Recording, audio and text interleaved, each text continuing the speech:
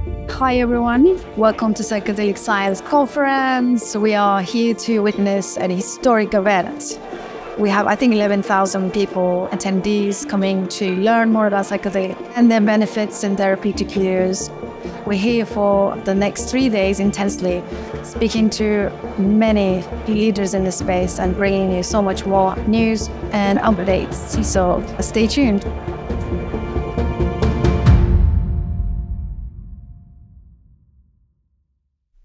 Hi everyone, welcome to another episode of the Psychedelic Conversations. Today I have with me Shelby Hartman from Double Blind magazine. Welcome. So amazing to have you. Thank you for having me. So just a quick context about Shelby and her background. She is the co-founder and the editor-in-chief of Double Blind.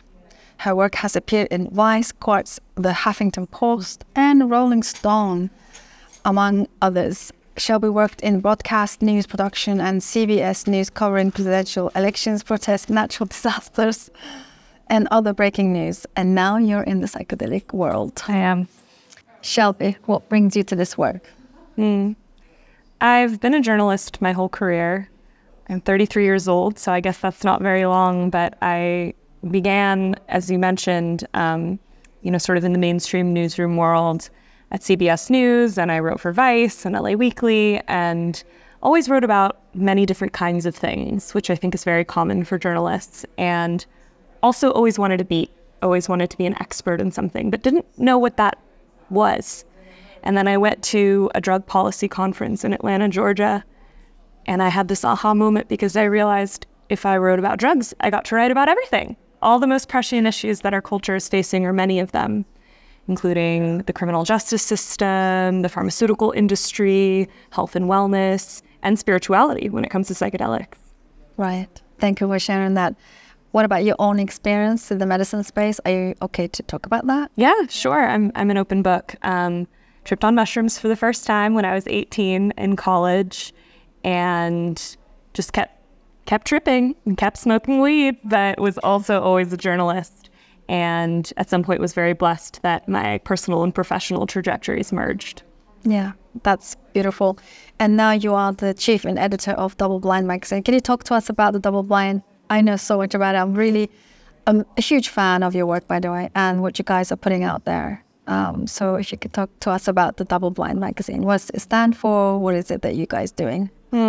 Yeah, so we began as a print magazine.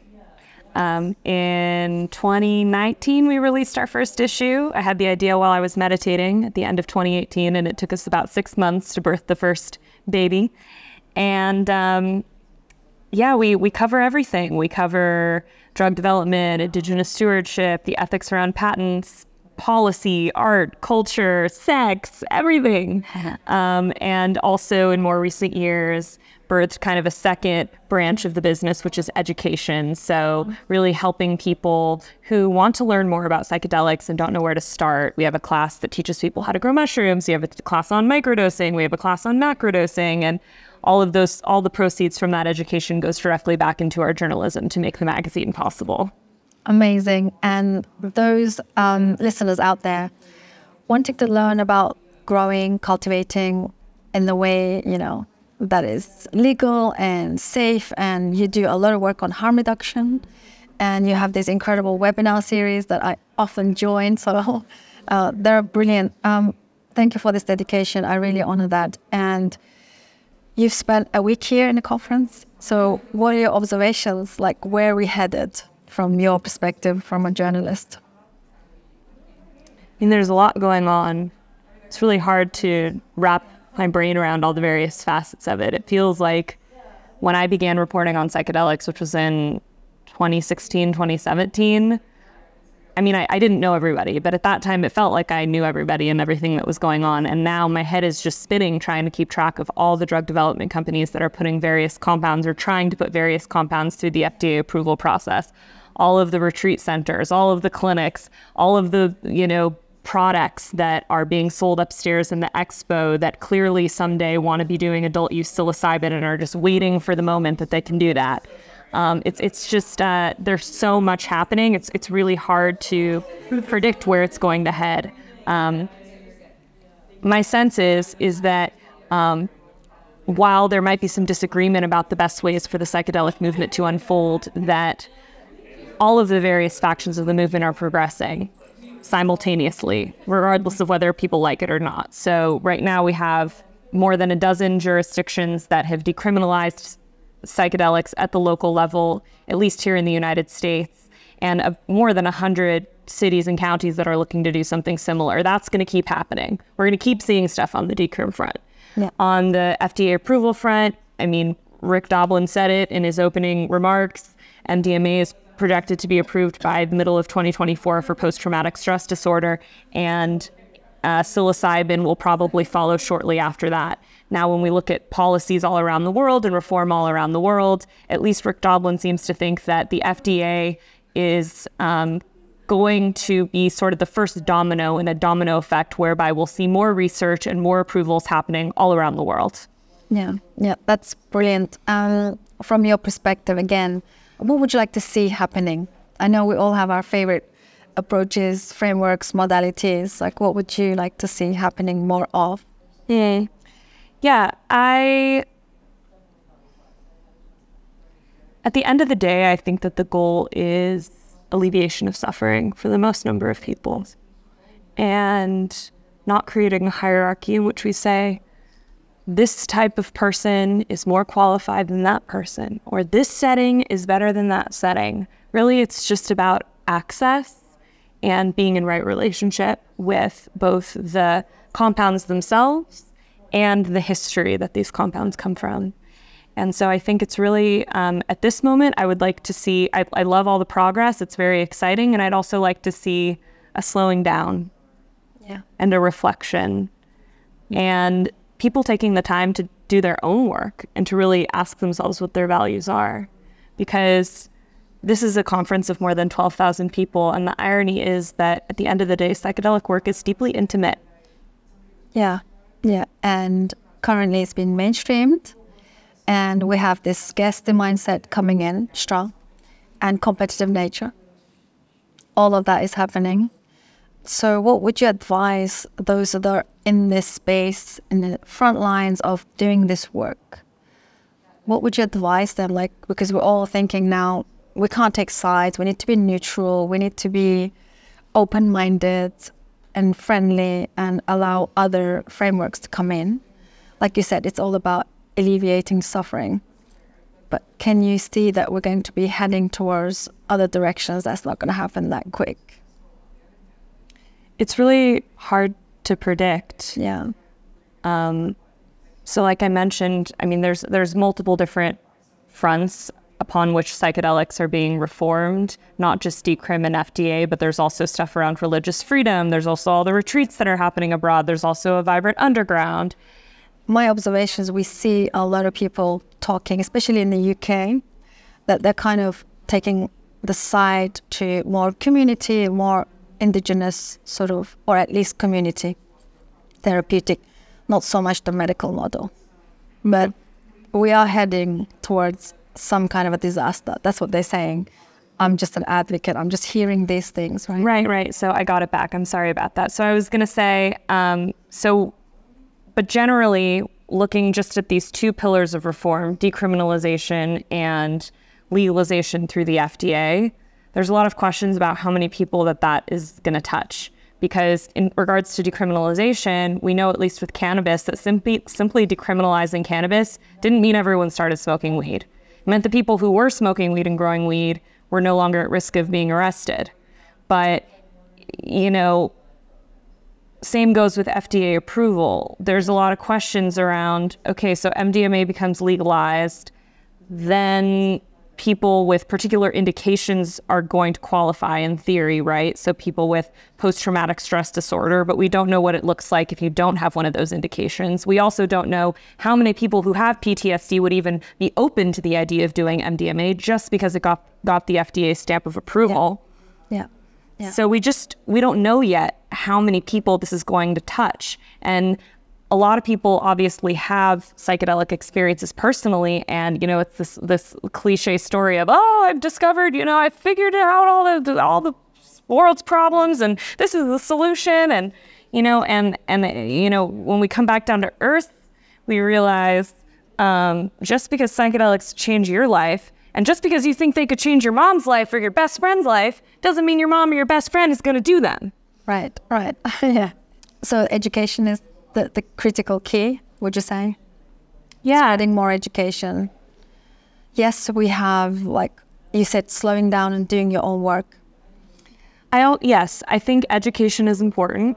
And I think that thinking about ways to reach new types of people so we're not preaching to the choir is important. So I think that these policy initiatives play a really important role in terms of education.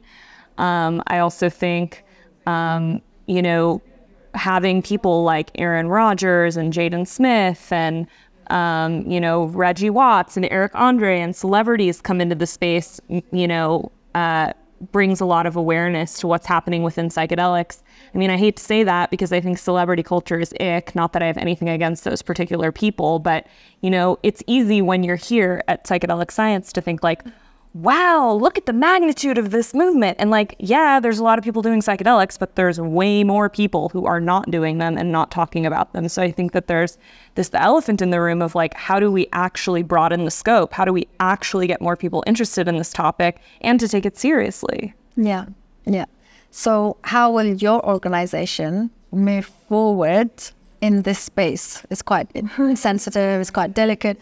I remember at one time, your Instagram was taken down. Yeah. And then it took up the algorithm gods. That's a big challenge. So is there strategies that you guys following? If there's listeners kind of following these kind of footsteps on social media? Yeah. I've spent my whole career in content. So there's a lot of strategy that goes into making sure people see what you're putting out, that unfortunately has nothing to do with the quality of the content itself or, how much you care. So there's a lot of just like playing the game in regards to making sure that your education and your articles are search engine optimized and that you're using the proper hashtags and that specifically in psychedelics, you're thinking about censorship and what the algorithms are flagging and taking down. Double Blind has reached about 20 million people since we started, and I'm so it's so crazy to think about that. And I'm so honored and I'm so humbled to be doing this work. And like a lot of what we do on a day-to-day basis isn't sexy. People are like, oh, you run a psychedelic magazine. That's so cool. And it's like, yeah, it is cool. And there's the reality of trying to run a media business in the 21st century when like nobody has figured out how to make money or fund meaningful storytelling. Yeah. That's brilliant. What are your projects? Is there any projects in the pipeline? Or what are you guys doing what are you up to now, like in this space? Yeah. Well, honestly, I feel blessed to even still just be here doing this work 5 years in, to have been able to grow a print magazine and we have a small, scrappy little team that cares a whole lot and, we work really hard. And so even just to be able to keep doing this work and putting out magazines is really important to me. Yeah. We are also, getting more into multimedia. We're working on a book. So you can keep an eye out for those things. Will do. And if they wanted to reach out to you, connect and follow and subscribe to your magazine, where can they find you? What would you say? Like, what can they do to support this journalism? Because I think it's really, really crucial right now. Thank you. So doubleblindmag.com is our website, and we're at doubleblindmag on all the platforms: Instagram, YouTube, Facebook, Twitter, TikTok, So you can follow us, and if you really want to support us, you can subscribe to the magazine or you can become a member. But, we welcome everyone in our community, and we have scholarships for everything we do, and we don't shut anyone out. So we welcome everyone with their questions and their curiosity and their love to be a part of what we're doing. That's amazing. And what about, are you going to do some projects or work on indigenous cultures and kind of reciprocity and also like sustainability? I know you talk about those things in your webinars sometimes, like especially one of my favorite was, I think it was on Iboga. That was really moving, actually. We had I think you had a few indigenous people from Gabon. That was very impressive. And so how do you sort of your role as being in the leadership front line, your contributions to like sustainability and reciprocity?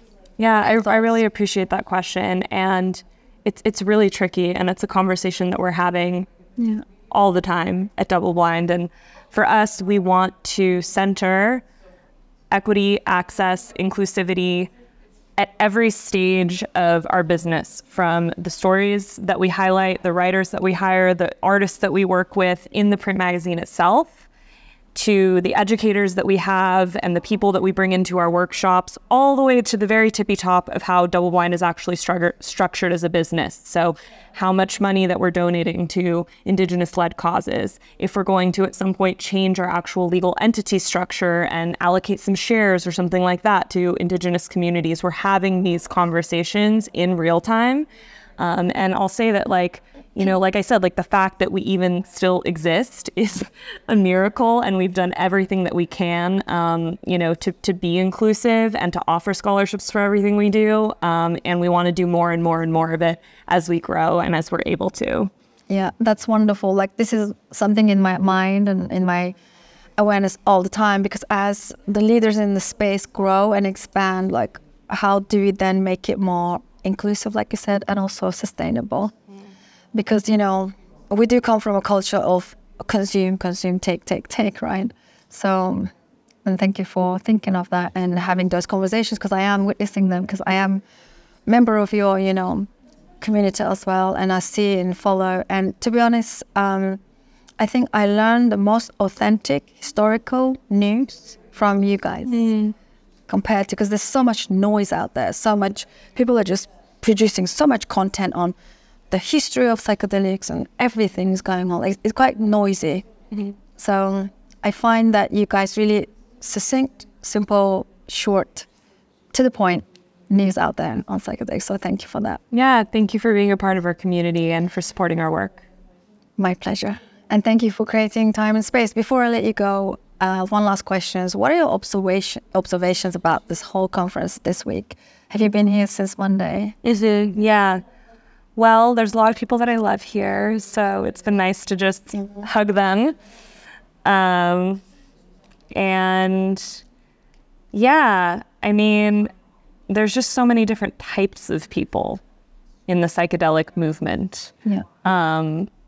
And I've been to conferences that are like investor heavy, where I'm the only person in the room being like, hey, what about Indigenous stewardship? And I've been to conferences that are all about plant medicines, where people are like, doing hape outside the panels and lighting Palo Santo. And I mean, I'm laughing a little bit, but I'm just, I've been to every type of event in the space. And I think the thing that's amazing about this conference is that everyone is here, or it feels that way, which is important at this particular moment in psychedelic history, I think, because as Ishmael Ali and Natalie and Liana said in the opening remarks for the conference, disagreement is inevitable within a movement. And so for us to see disagreement and say, oh no, everything's going wrong, and shy away from it rather than walking into it in integrity and saying, let's talk this out.